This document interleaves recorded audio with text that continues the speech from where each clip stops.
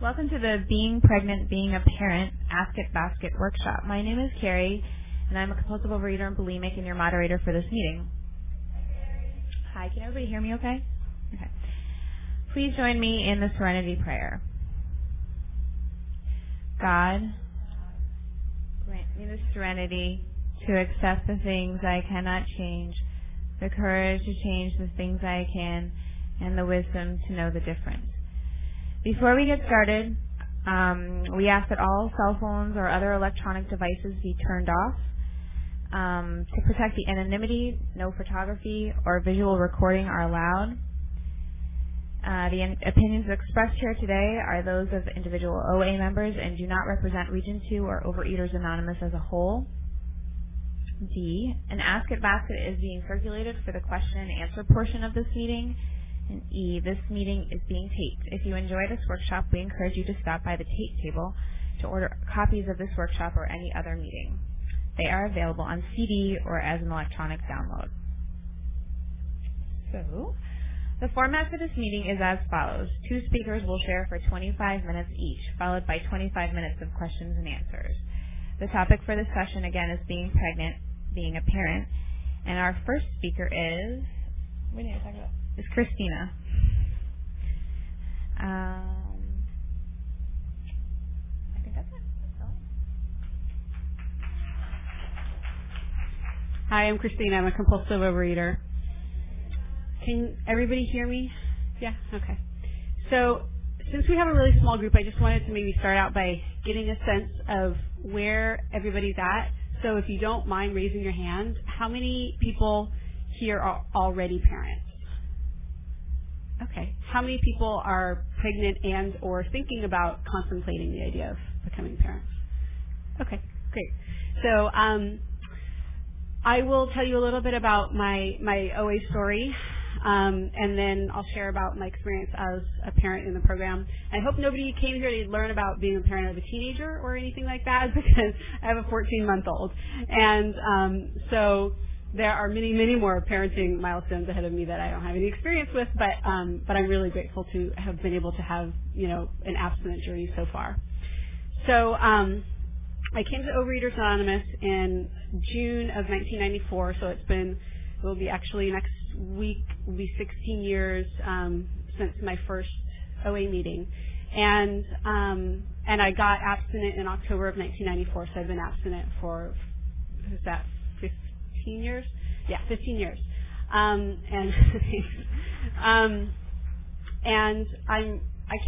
I could use up my entire 25 minutes to tell you guys about all the things that this program has changed in my life, but obviously that's not what we're here for. But I'll just kind of give you a brief overview. So I came to OA the week that I turned 18, and I was the youngest person in almost every meeting that I went to. And as Nancy commented before, the last time we spoke at a convention together, we were at the young people's meeting, and now we're at the parents' meeting, so a lot of things have changed. I've really grown up in this program, and that's been really wonderful. Although it was kind of hard when I came in to have everybody be at such a different life stage. Now it's nicer, because I have more in common with people. But when I came to OA, I came because I was desperate, and I did not particularly want to come to OA. It didn't sound fun or cute or interesting. I came because I couldn't stop eating compulsively, and I really hated myself. And I couldn't understand why, if the thing I wanted most in the world was to be thin and have the perfect body, because I thought that would equal the perfect life, then how come I couldn't stop eating? And it was a mystery to me. And when I got here, of course, I found out the reason why I couldn't stop eating was because I'm a compulsive overeater and I have a disease. And it doesn't matter what I want or do or don't want to do with the food. If I'm in the grips of the compulsion, I'm going to eat, whether my intention is to have a nice diet or to not eat at all or to eat a giant vat of something. If I'm in the grips of that compulsion, the end result is going to be I'm going to eat and I'm going to eat, I'm going to eat. And I was really desperate, and so I came to OA, and it wasn't. In some ways, I really knew that I was home from the beginning because I walked in and I heard people talking about things that I related to. That they were talking about they were powerless over food and their lives were unmanageable, and I didn't know before I came here that it was about more than the food. But as soon as I heard that, I knew that that I was in the right place because my life was completely 100% unmanageable. And like I said, I was 18. I was living at home with my parents and going to school part-time and working part-time. And I was miserable. I didn't have any friends. I didn't have a boyfriend. I thought I knew what I wanted to do for a career, but it was something that I was working part-time doing, and I actually wasn't very happy at it. And I didn't have any long-term kind of goals. And I was just miserable. I hated my body with just a passion. And I was so full of anger and bitterness and bile that I just spewed out every time I opened my mouth. It felt like I was just so mean and nasty to my family members. And I was in fear and self-pity and self-hatred and resentment all the time. And it was just a mess. And I thought, that I was eating compulsively because of my family or because of this or because of that. And then I came here and I found out that I eat compulsively because I'm a compulsive overeater, and that the solution is here in these rooms. So I haven't always had the best attitude about recovery. When I first came, I kind of felt like I didn't like the God stuff. That really freaked me out. But people said, find your own higher power, keep coming back. There were times where I hated everybody in the rooms, but I kept coming back because I knew this was where I needed to be. And I've worked the steps. I have had many different sponsors over my time in this program. And my current sponsor I've been working with for a number of years. I sponsor other people. I go to meetings regularly. I try to do service. I have a food plan that I follow. I consider myself to be kind of atheist, agnostic inclined, but I have a higher power, although I don't think of it as God, that I relate to and turn things over to. So kind of a quick nutshell of what my program looks like. But to talk more specifically about the topic, so I had been here for I guess well, I can't do the math in my head because I'm talking and I'm nervous, but so I got pregnant in 2008, so that was 2 years ago.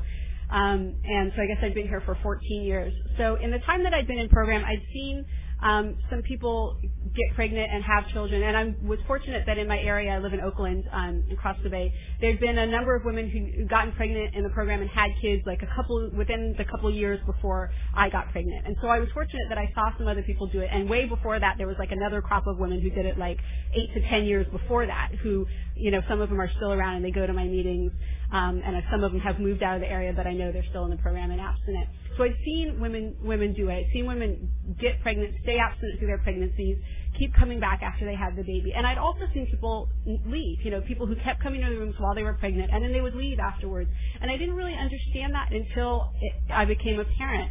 And I realized how there's that, first of all, there's that addict voice that says, well, you're okay. You probably don't have to go to a meeting. You probably, don't have to make that phone call. You've been abstinent a long time. You're probably okay. And you couple that with that mom guilt voice that says, but I have my baby. I need my baby. I can't leave. I have to stay here. And I got it all of a sudden. Why all these, add that to the logistical things of being a parent and having to find a babysitter or negotiate with your partner or, time it around a nap or, I suddenly realized why people have kids and they don't come back. And so I feel really fortunate that I'm still here, and I think I can only chalk it up to just the fact that I kept coming back regularly after my daughter was born. 10 days after she was born, I went back to my first meeting and I brought her with me, and I just kept, I had a meeting that I would go to every week that I would just bring her with me until she got too old. And was kind of distracting, and then I, negotiated childcare and stuff like that. But just coming back right after I had her, and just not letting myself get pulled away, and making sure that this stayed a commitment in my life has been really, really, really huge. So let me go back and talk a little bit about what it was like being pregnant. So before I got pregnant, my food plan has changed over the years that I've been in program. Initially, when I came in, for a long time, I had a 3-meal-a-day kind of program, and it was very, if it wasn't my meal time, I didn't eat. And I went to a lot of events, like family events or restaurant outings and stuff where it wasn't my meal time, and so I just didn't eat.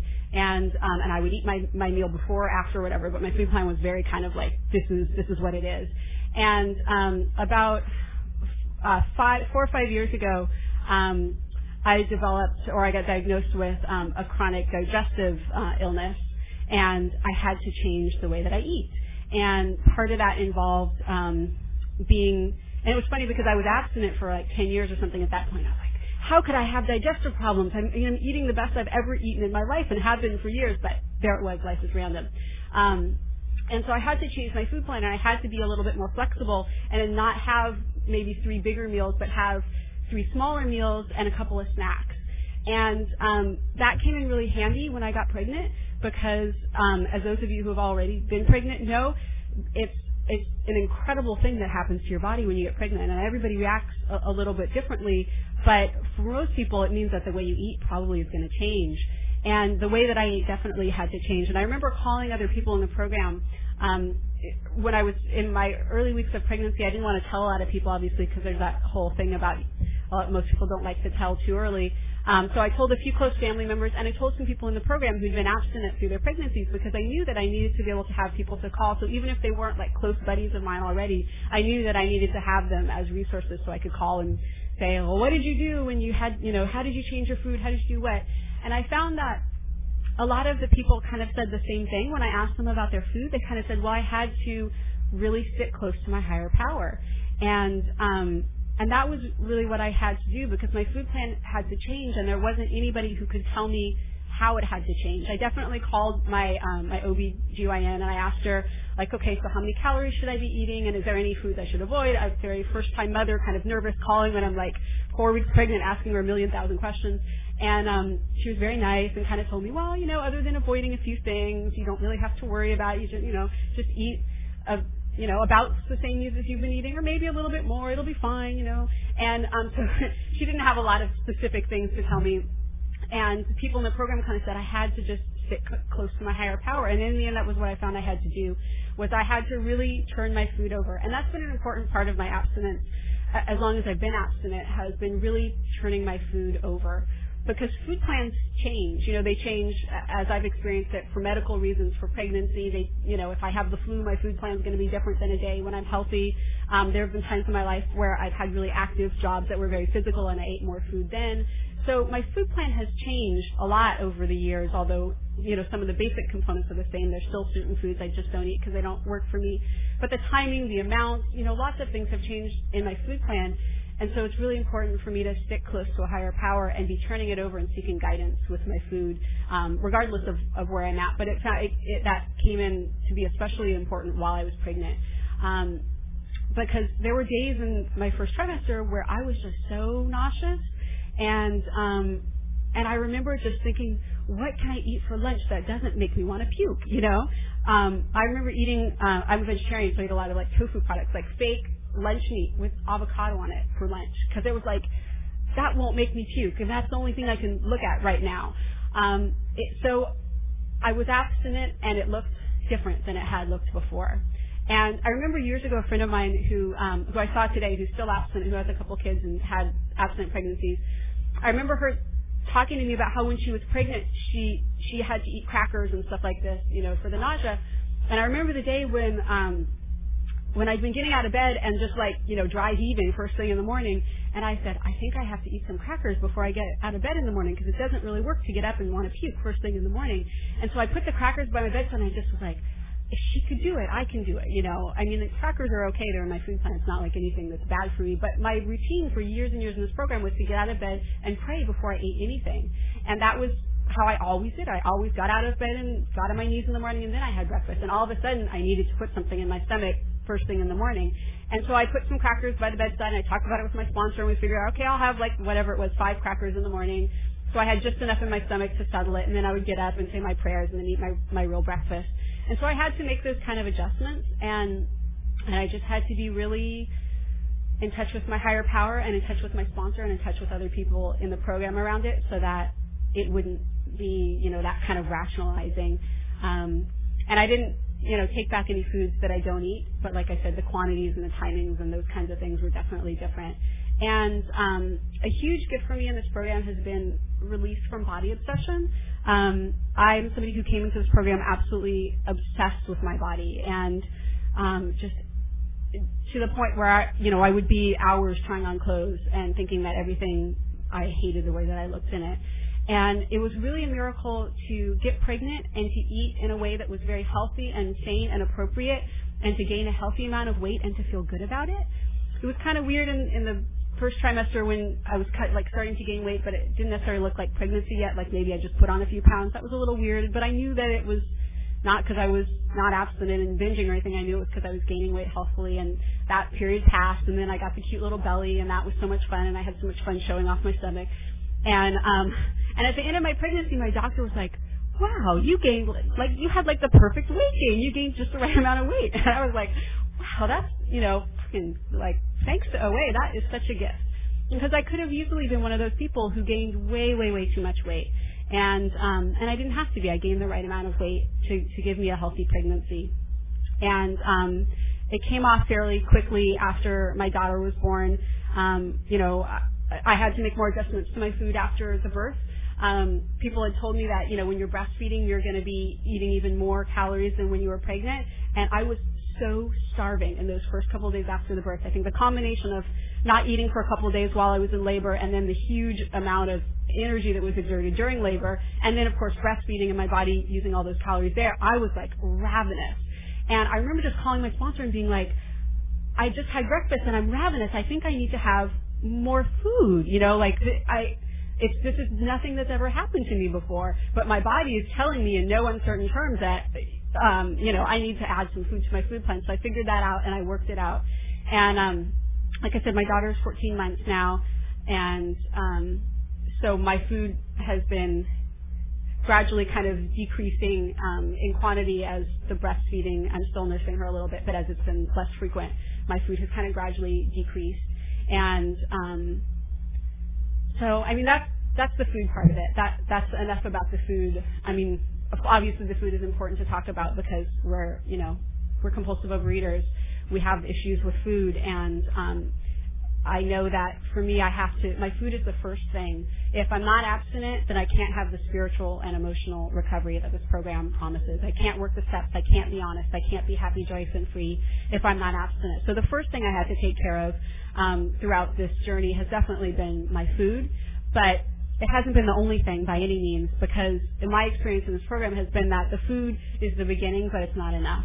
And I'm somebody who, when I was in early recovery, I wasn't real serious about working the steps, and I was abstinent and fucking miserable and crazy until I started working the steps. And then I got a little bit less crazy and a little bit less miserable, and gradually happier and happier the longer I stuck around and the more I got into the steps.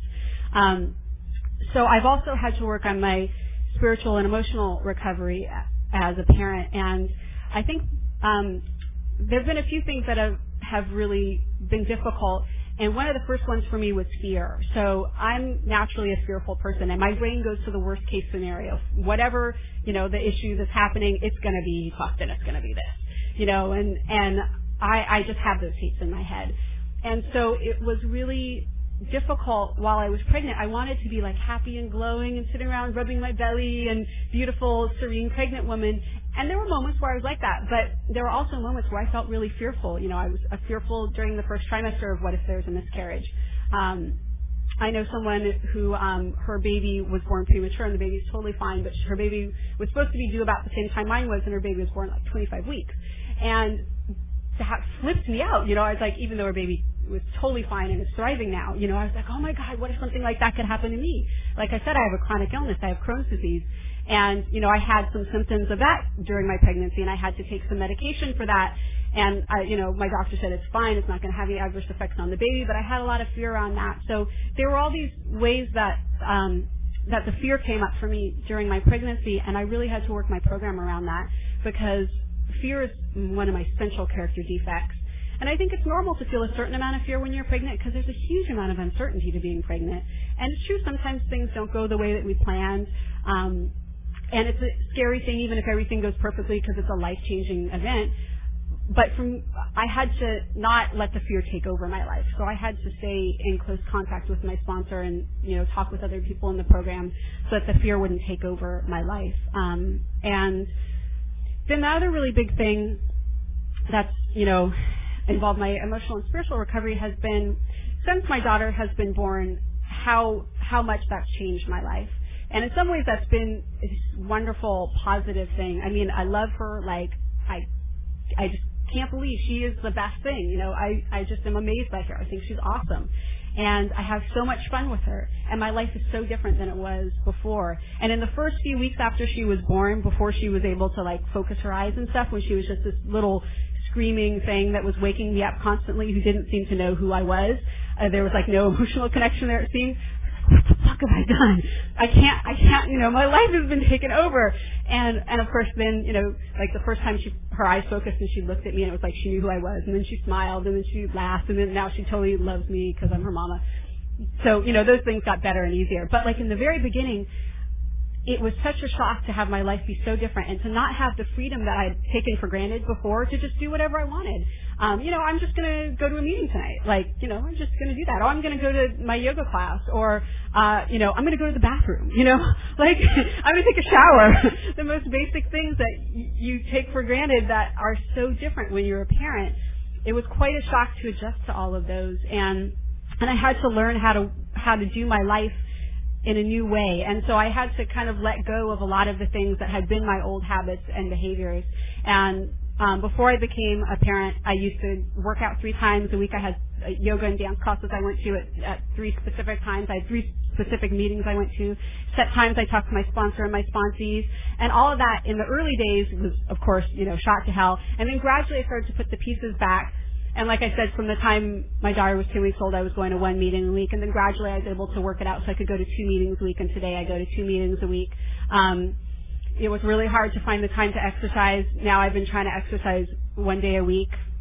Thanks. And I'd like to make that a little bit more. But it's kind of been a progress with putting my life back together. I work 4 days a week, and so that's been a complication for me too, as I feel like my free time is so valuable, and my time with my daughter is so valuable because I feel like there's not enough of it. And so when I have that free time, I'm not going to rush off and leave her and do something unless it's really important. Like even coming here today, I had the total mom guilt. My husband, God bless him, I love him, but he was stayed up till like 5 in the morning last night playing on the computer. And when I woke up this morning, I was like, what time did you go to bed? 5 in the morning. You know, I didn't say that, but in my mind I was like, what the fuck are you thinking? You know I'm leaving today and you have to take care of the baby all by yourself. So I left the house and she was, Mama. She, you know, didn't want me to leave, and he's like bleary-eyed, and I just felt like, God, I'm the bad mom leaving my baby so I can go off and go to the convention, but goodbye. So I don't know where I was going with that, but the mom guilt is tough, you know. So I figured out how to work my life so that I feel like I'm not impacting my time with my daughter. I go to a meeting 1 night a week where I'm able to put her down to bed because she goes to bed pretty early since she's young, and then go right afterwards. When I go to the gym, it's a night where I also can do that same thing. The timing of the class is late enough that I put her down and I go, and I get to the class like 10 minutes late, but I don't feel like it's gotten in the way of our time. And then I go to 1 meeting on the weekend. That's a day where I've been with her all day, so I feel okay about going for a couple hours and leaving her with one of her grandparents or a family friend to put her to bed. So I figured out how to work my life and my program in ways, and like I talk to my sponsor and my sponsees after she goes to bed, so that I feel like I'm able to show up for my daughter and be of service to her and be the kind of mom that I want to be, you know, be present, spend time with her, play with her, laugh, and, you know, just be around as much as I can given my time constraints with work, be around as much as I can for her, and still fit in the things I need to do for myself in a way so that I don't feel like I'm neglecting her, but I also don't feel like I'm neglecting myself. So that's been a challenge that I suspect is probably ongoing, that I'll be facing, you know, maybe for the rest of my life. And my sponsor has a granddaughter, and then her child is close to my age, and so she'll talk to me about, like, even now as a mom, like, it's obviously much different, but even now as a mom, there's certain things that she struggles with or has to work her program around. So I know this is a lifelong journey that I get to work my program around being a parent. But I'm really grateful that I have other women in the program. So for any of you who feel like you don't have that support network, you know, talk to us after the meeting. I'm always happy to take phone calls. And I think it's really important to build that network of other people in the program who are going through the same thing. I've done that over the years when it's been, when I was dealing with chronic illness stuff, finding other people in the program I could call who were experiencing that. When I was a student, calling other people in the program who were students who they could relate to that. And now being a parent, finding other people who I respect their recovery and I can talk to them about what it's like to be a parent and try to be in recovery. That's been really, really important. So I encourage you guys to meet other people like that if you don't already have those people, and definitely anybody who wants my number, I'm happy to give it to you. And the other thing I want to say just quickly before, because I know I only have a couple more minutes, is that I've been working the steps. When my daughter was born, I've been going through the steps, and I got us to step 9. And then after she was born, we started over at step 1, and I'll come back to that 9th step that I was in the middle of, because I really realized I needed to go back to step 1, because being a parent is like powerlessness in a whole new way. And I kind of got a glimpse of that while I was pregnant, and then when she was here, I really, really got it. And especially like when I went back to work when she was 14 weeks. So she was pretty young, and I was leaving her with family. It's not like I had to drop her off with a stranger or something, but still, the fact that she was out of my care, and I didn't know, well, are they going to take care of her right? Like, is she going to get a good nap? Or, whatever. I've had to experience powerlessness in a whole new way. And so I've been working the steps again. And a big sticking point for me this time around, because like I said before, I kind of consider myself to be agnostic, verging on the atheist side, is that I don't believe there's a higher power that takes care of things and that orchestrates events. And that's going to make things go okay. There's too much evidence in the world that to me says that that's not true. I do believe that I have a higher power that keeps me abstinent, that can help me to live a life that's sane and happy and useful, that can help me to not have to act out my character defects. I believe that I have that higher power, but I don't believe there's something that's taken control of external events. My higher power is more of an internal thing. So I had a lot of trouble with this idea. So now, thanks, I'll wrap up. I have this daughter who I love more than anything in the world, and she's not in my control. Like I have to go to work, I have to leave her with somebody, or even, like what if something happens to her that's just totally out of my control? That even while I'm with her, and so I've been reworking the steps and looking again at my conception of a higher power, and just being okay with the idea that even though there's not something even though I don't feel like there's something that controls things, so I can't turn her over and say, take care of her, let her be okay, that I can kind of accept that I'm not in charge and let go of trying to be in control and kind of be more in the stream of how life is going to go. And I feel a lot more sanity with that. And I've really had to incorporate in my step work my relationship with my husband, because it's been enormously stressful having a child and now having to negotiate with each other. And whereas before we were kind of independent people who lived together and came together and did our own thing, and then, went and did whatever we wanted, had our times when we went out. Now I can't go out without negotiating with him or hiring a babysitter, and we have to make all these shared decisions about the baby, and that has been a huge, huge challenge. So, I've had to work my program on the fact that I'm powerless over him and I'm powerless over his relationship with our child. And, not that he's a bad dad, just that he's not me. He doesn't do it the way I would do it.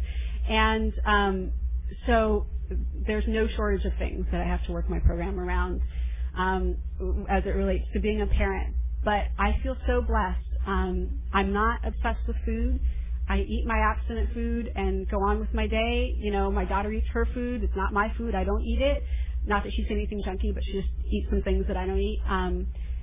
And I get to have a life that's really, actually, really wonderful. And I wouldn't have any of it if it wasn't for being abstinent and for having the steps and the fellowship of this program to help me to live in a way that, can approach happy, joyous, and free.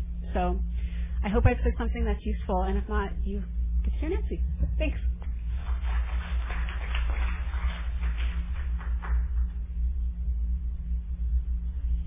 Thanks, Christina. And our second speaker is Nancy.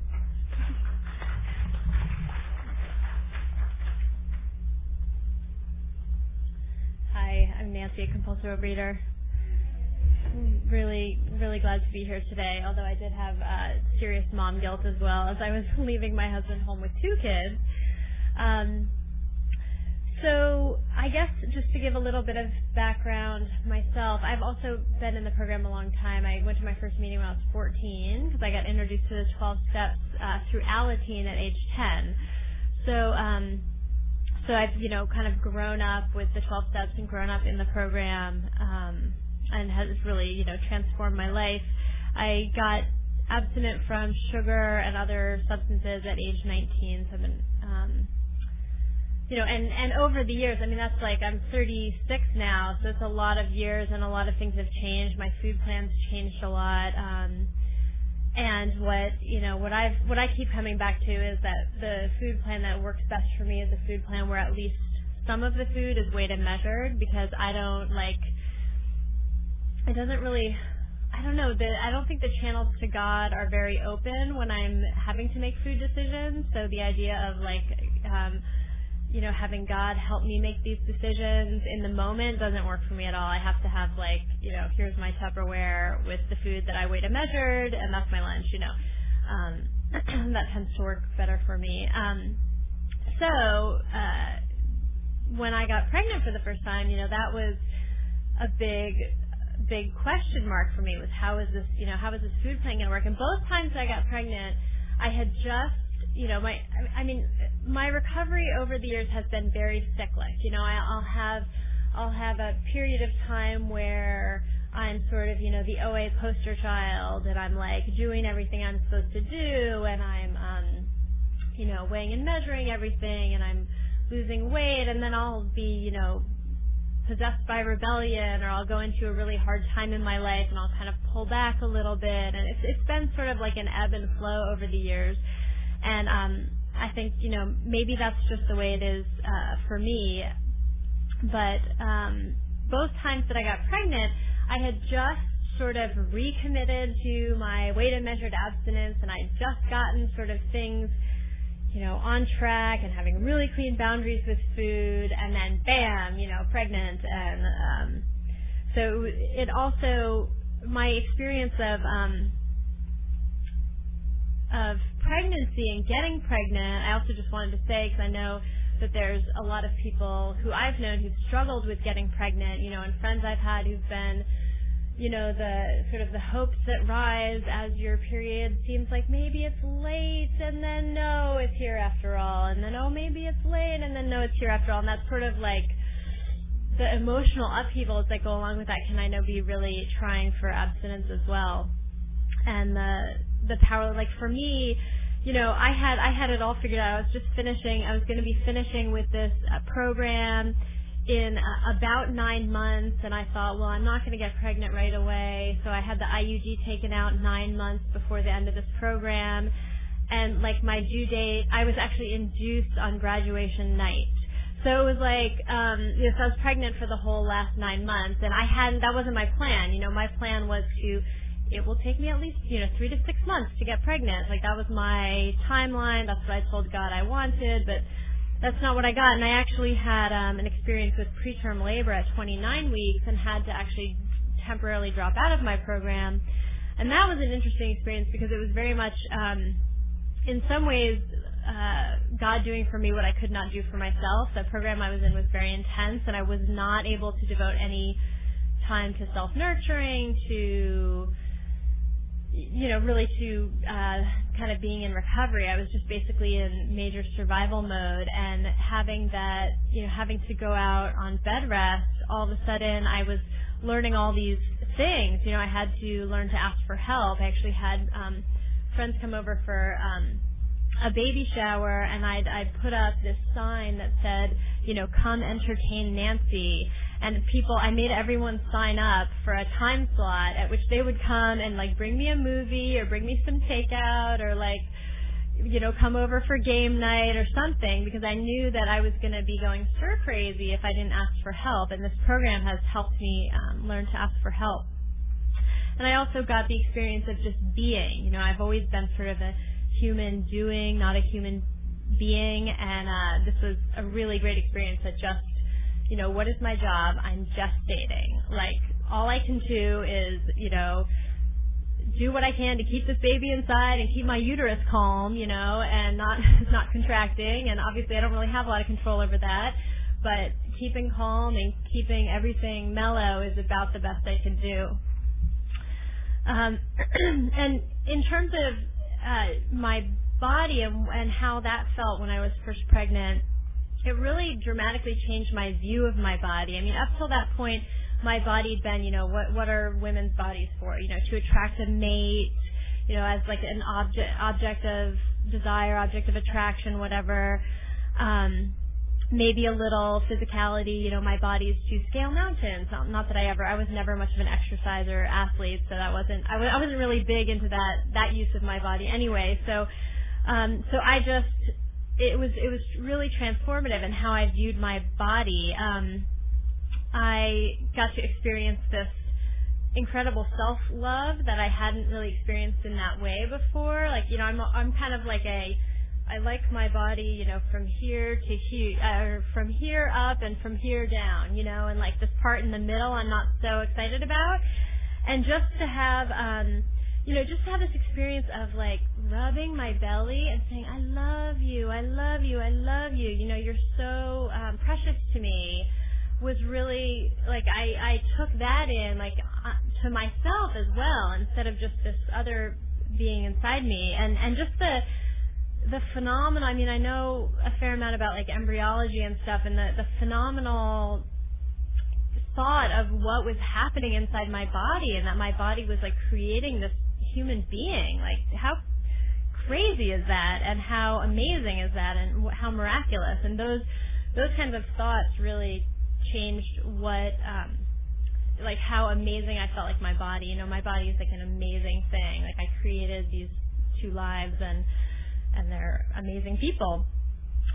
So, and then the other thing is, in terms of viewing my body as a place to live, was also an interesting change. At the time, like I said, I was in this intense program, and I had a little bit of a Diet Coke addiction. I think I was having, and I filled it up pretty full of ice. There's a lot of ice in there too, but I was having like 3 32-ounce Diet Cokes a day. Needless to say, I was also having like a lot of palpitations and other issues. But I thought, as I was, I don't think I was pregnant yet. I think I was thinking about taking the IUD out, and I thought, I probably shouldn't have so much crap chemicals in my body if I'm thinking about getting pregnant, because I want my body to be a nice place to live for 9 months. And then my next thought was, well, but I have to live in this body for 36 years. Like, why not make my body a nice place to live all the time? Like, this is where I live. This is my home. And so that was kind of a neat way, another change in how I thought about my body. And then in terms of, I related a lot to the discussion of powerlessness and fear. And for me, I'd actually been around labor and delivery a lot, and I knew that this was like one of the hardest things that people do. I knew that this was, maybe for men it's going off to battle or something, and that for women it's birthing babies, and that this was going to be a real challenge, and that for me the main thing wasn't so much like the factual knowledge of what happens during labor and delivery, but it was all about managing fear and anxiety. And I knew that if I could figure out a way to manage fear and anxiety, or have those things lifted from me, that it would be smooth sailing, because my body knows what to do, right? Like, women have been having babies for centuries, and my body would figure out what to do if I could just get like this part out of the way and be relying on like my midbrain.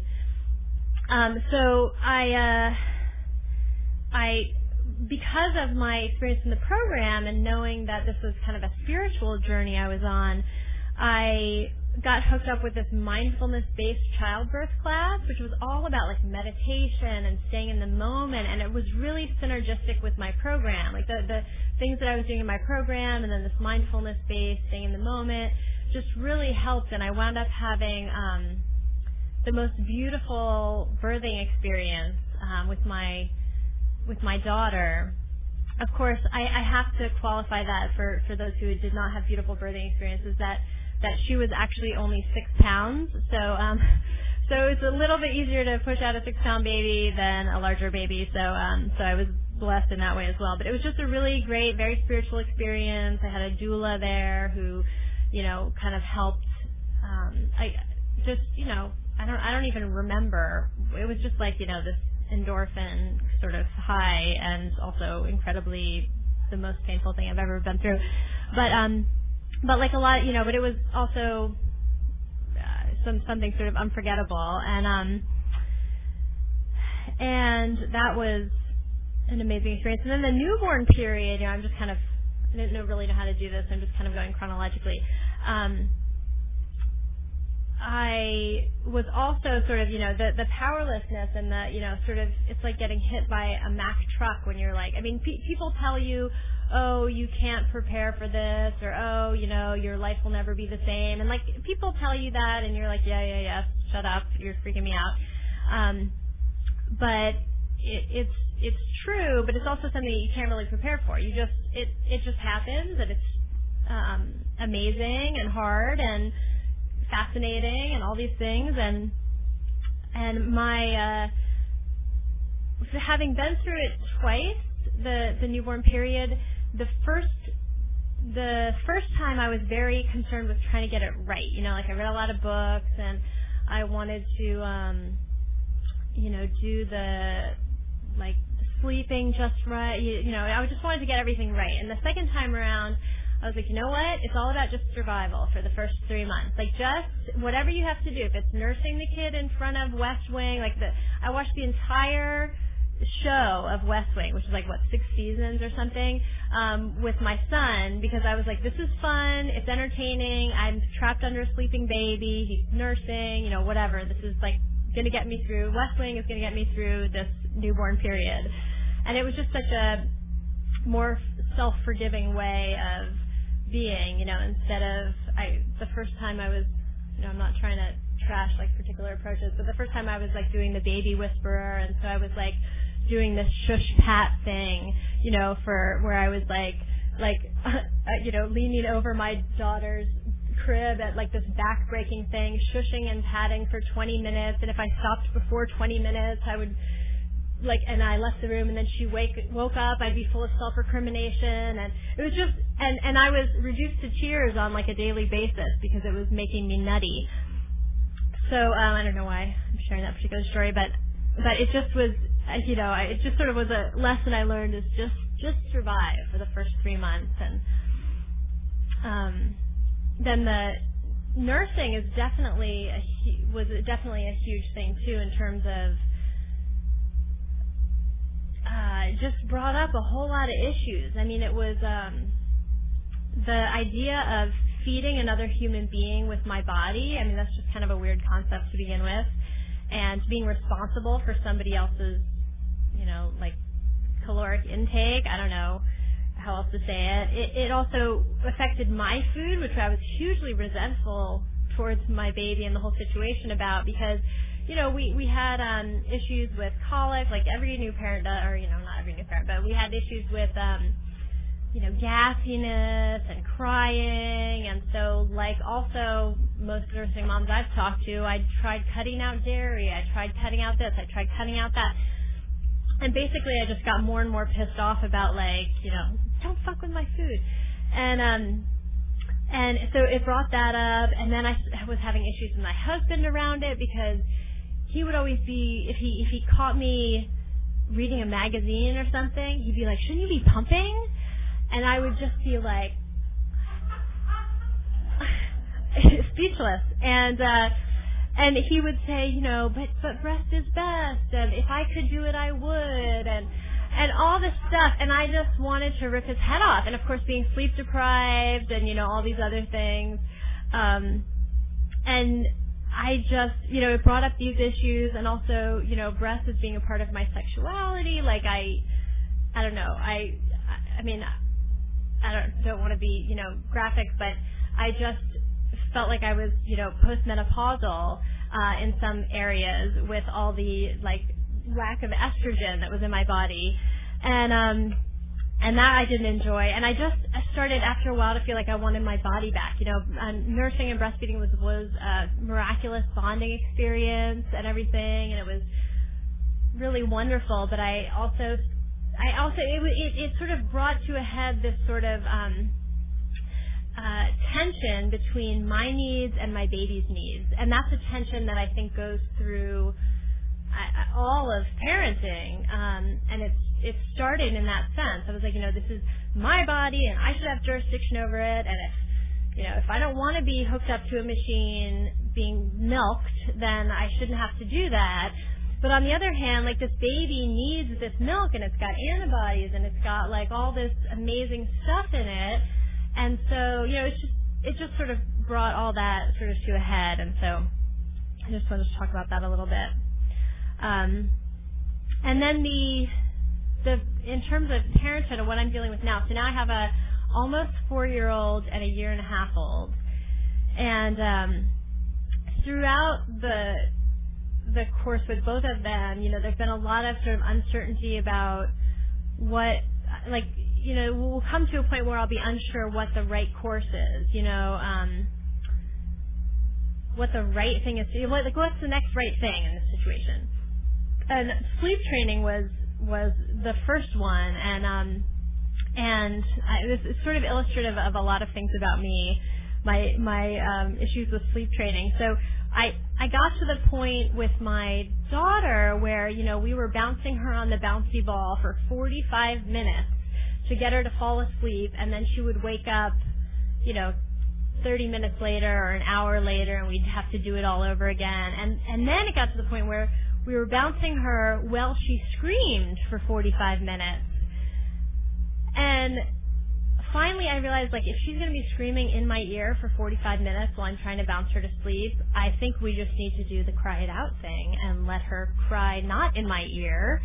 And so I wound up, completely Ferberizing. And to people who don't know what that is, there's this guy who wrote this book about sleep training, and I totally read the book and did it by the book, and I'm not trying to espouse a particular book or approach. I'm just saying that, for me, it was about sort of turning it over, right? Like I write out my food, and then I just do the algorithm of my food plan, and I needed that. I needed some guy who said he was an expert, who wrote a book. It's got an algorithm. I'm just going to follow the algorithm and trust that, my baby will turn out okay, and and we can have our life back. This was sort of my approach.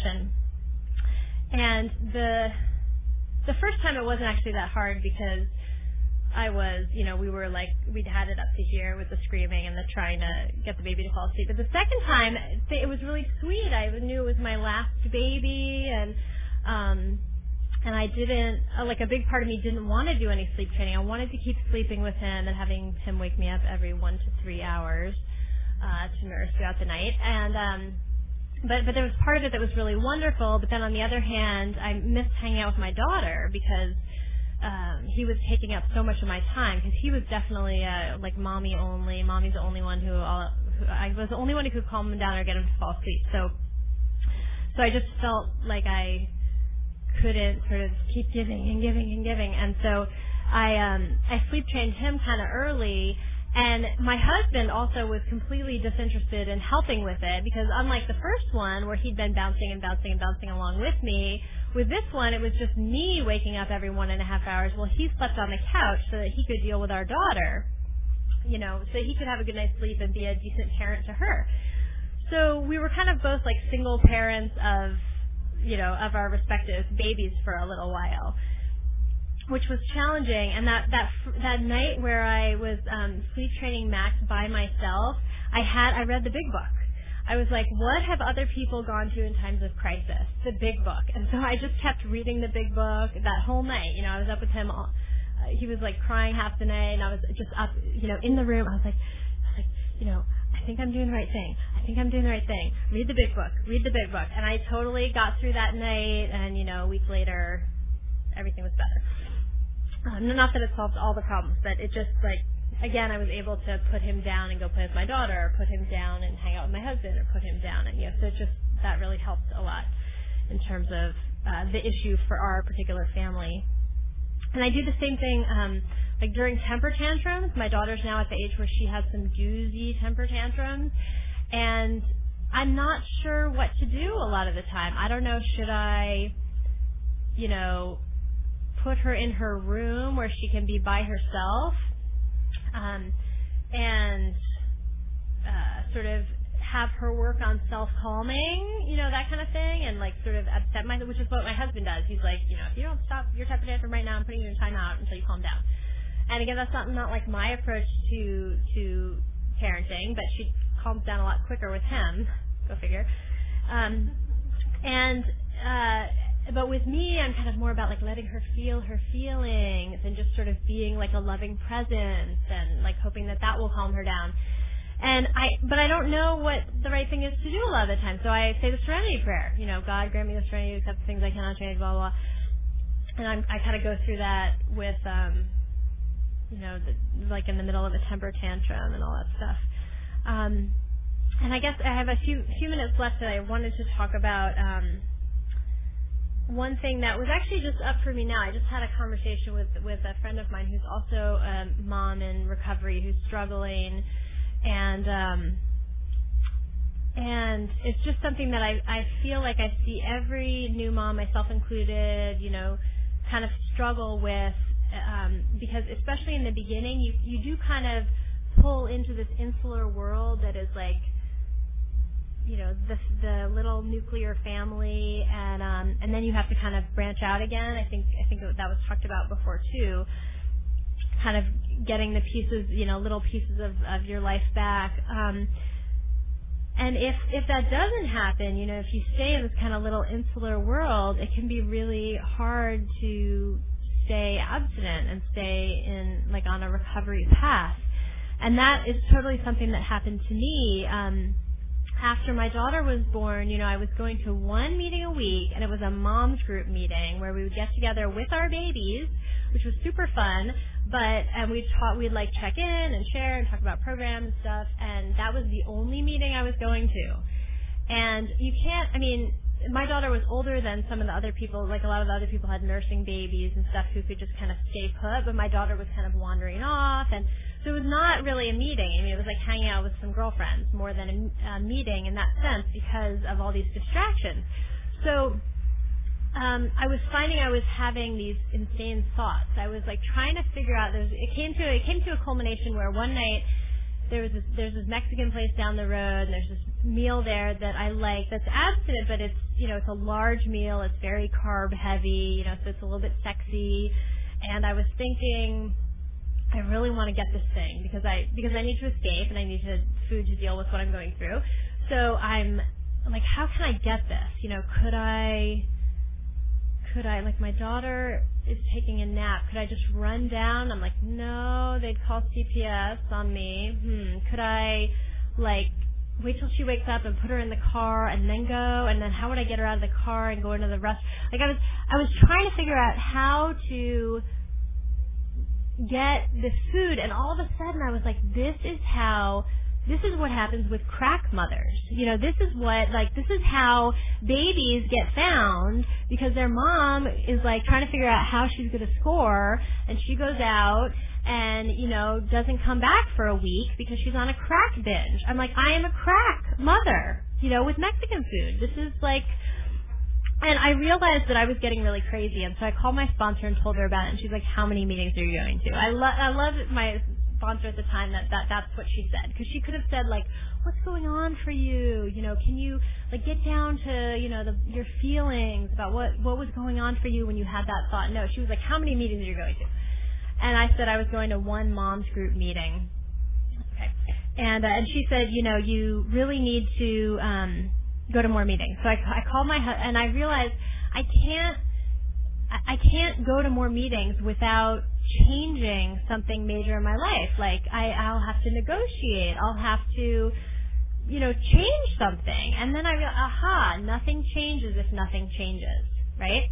So I called my husband up and I said, I'm going to lose my abstinence unless I go to more meetings. I'm scared. And he said, if that's what you need, then we'll figure it out. God bless him. And so we did. And so to wrap up, my point of that story is that your abstinence, all of our abstinence needs to be the most important thing. And if you can't have peanut butter in your house, your kid doesn't need peanut butter sandwiches. If you can't have certain things in the house, like kids survive without that crap. That a lot of that stuff's not really good for them anyway.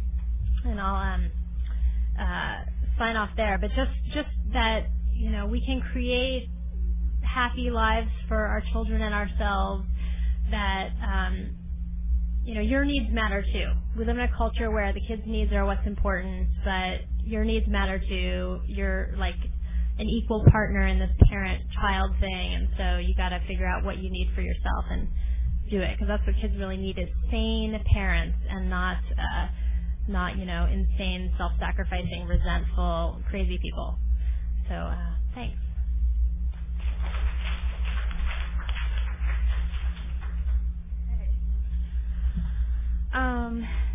The speakers will now draw questions from the Ask It basket for the remainder of the meeting.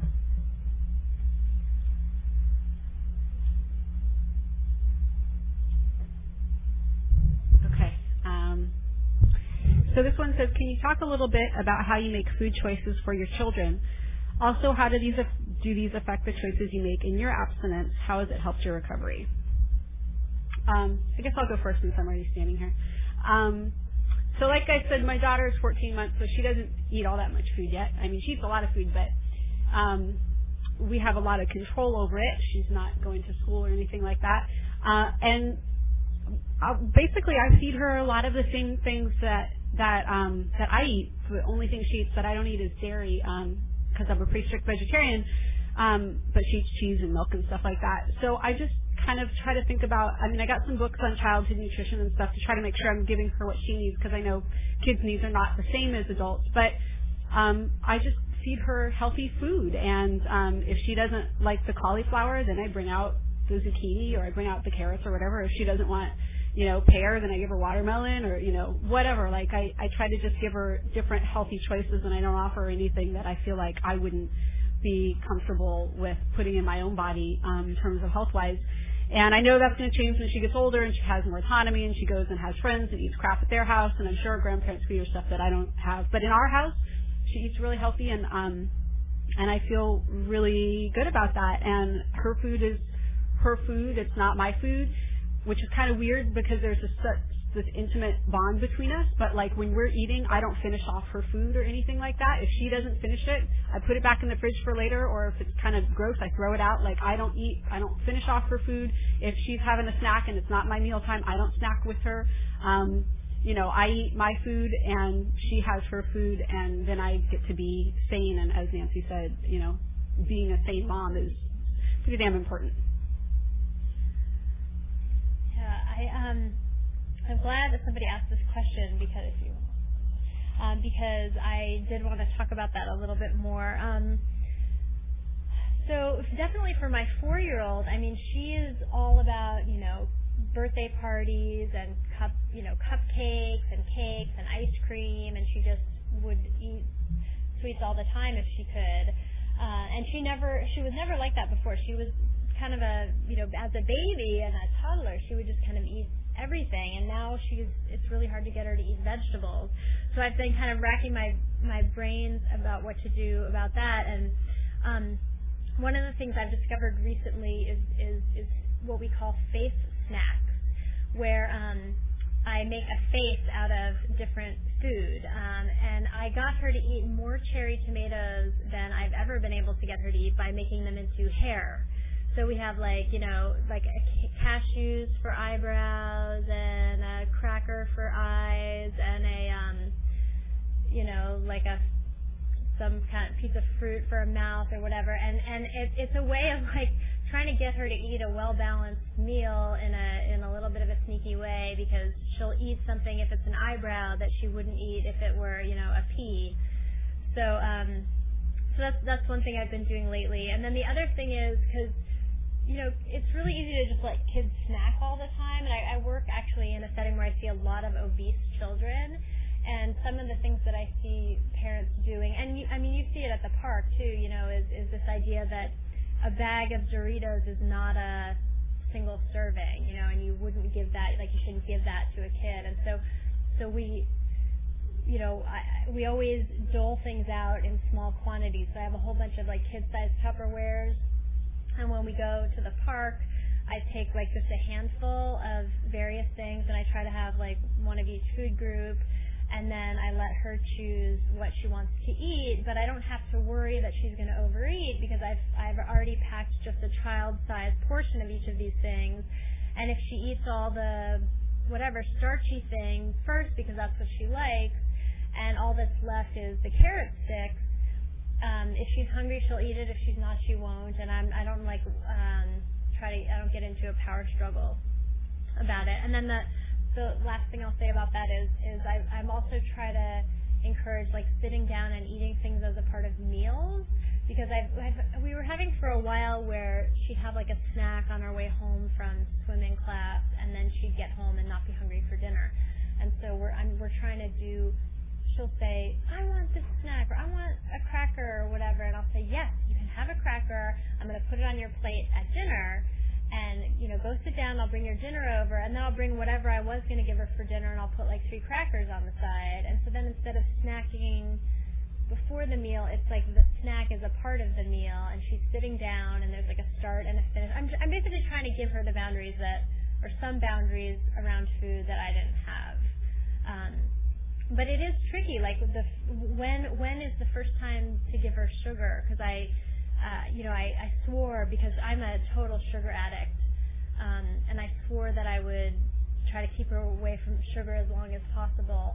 And then when she went to her first birthday party, where there was just, we live in Oakland and Berkeley, and so there's a lot of birthday parties you go to, whereas banana nut bread cupcakes and a lot of that kind of stuff. But the first real party where there was like a, cupcake, and she's like, Mommy, can I eat this? I didn't even know, I didn't know what to say. And I finally was like, am I going to be the parent who follows my kid around, not letting them eat sugar? No, I don't really want to be that parent. So I just turned her over to her higher power and said, sure, you can have half, and just, again, like trying to set some boundaries. But it's hard, and I have to involve, her higher power and my own.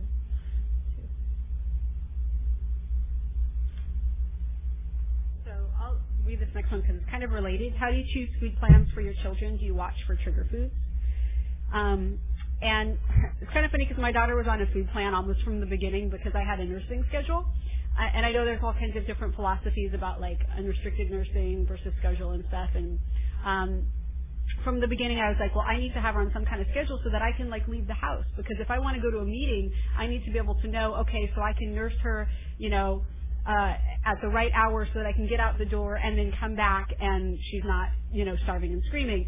So pretty much from a couple of weeks old, I was kind of nursing her every 2 hours, and that way I felt like, okay, she's getting enough food, and I can know that I have some structure to my day, and if I need to plan something like going to the store or going to a meeting, I can plan it around that.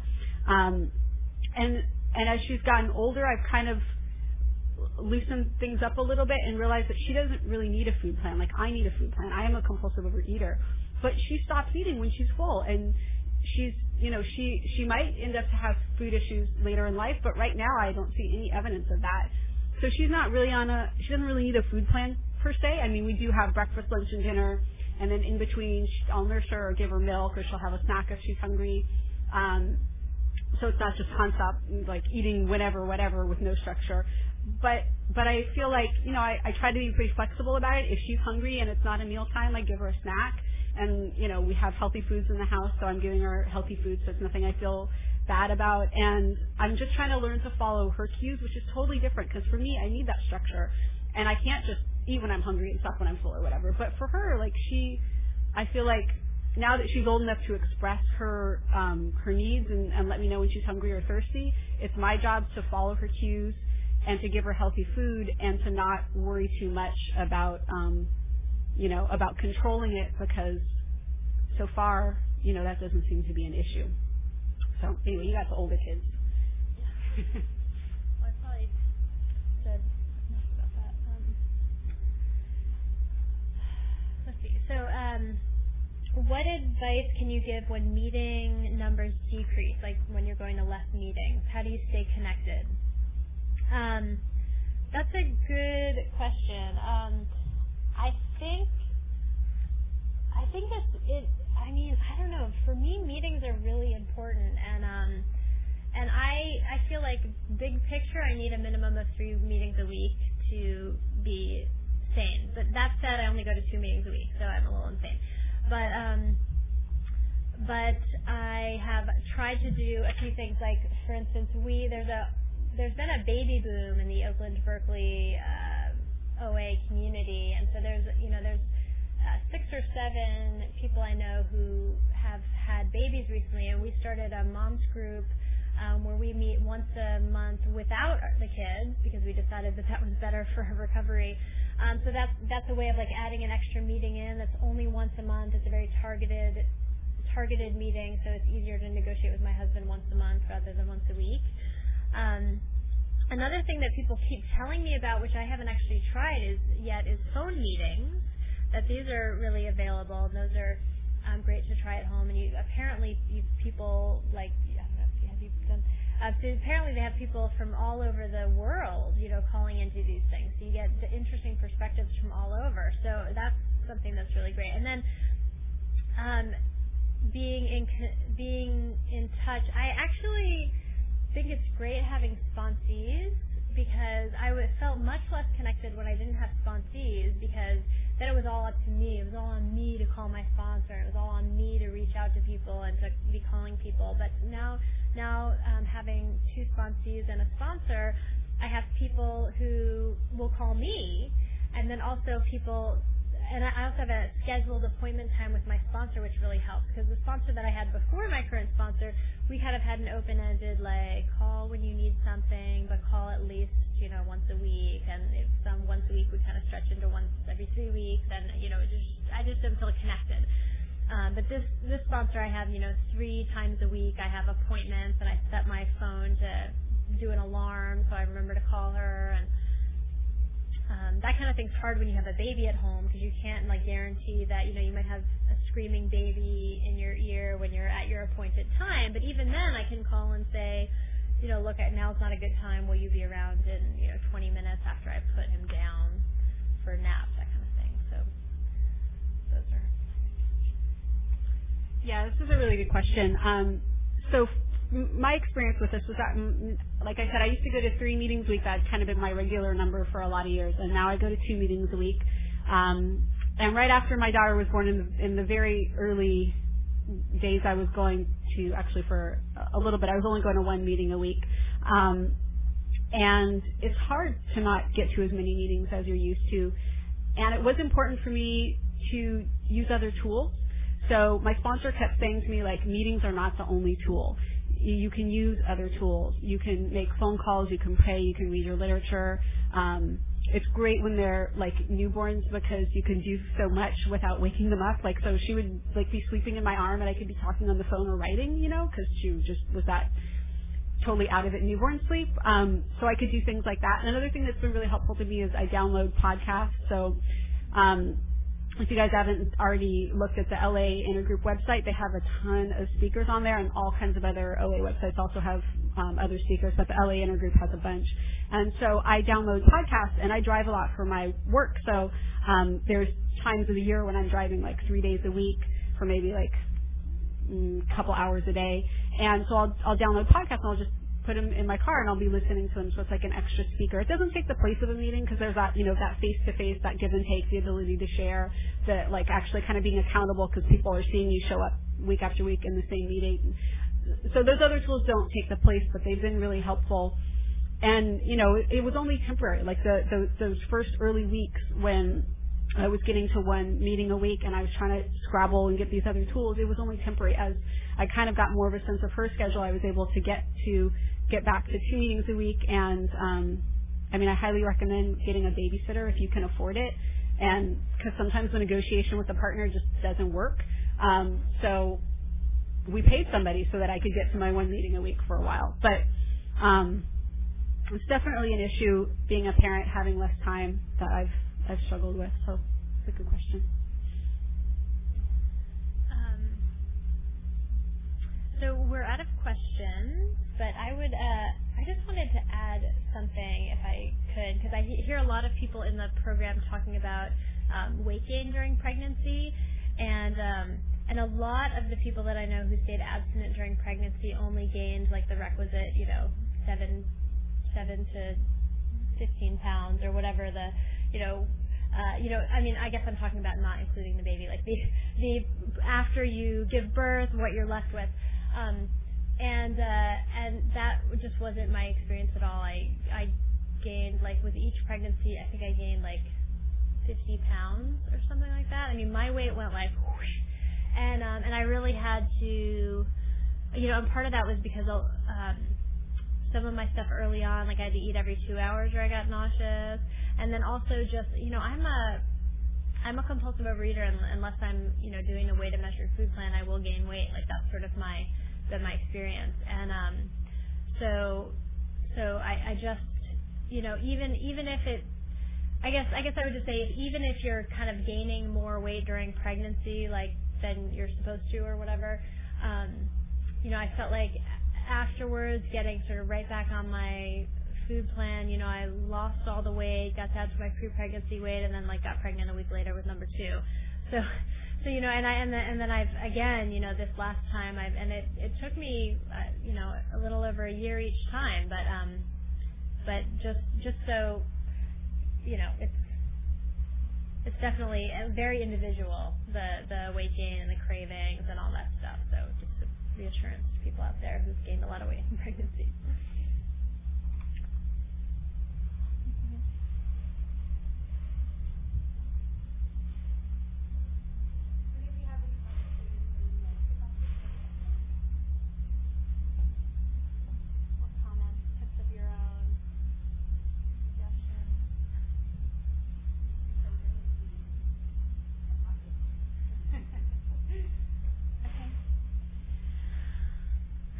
So it's now time to close the meeting. Let's thank our speakers and all who have done service.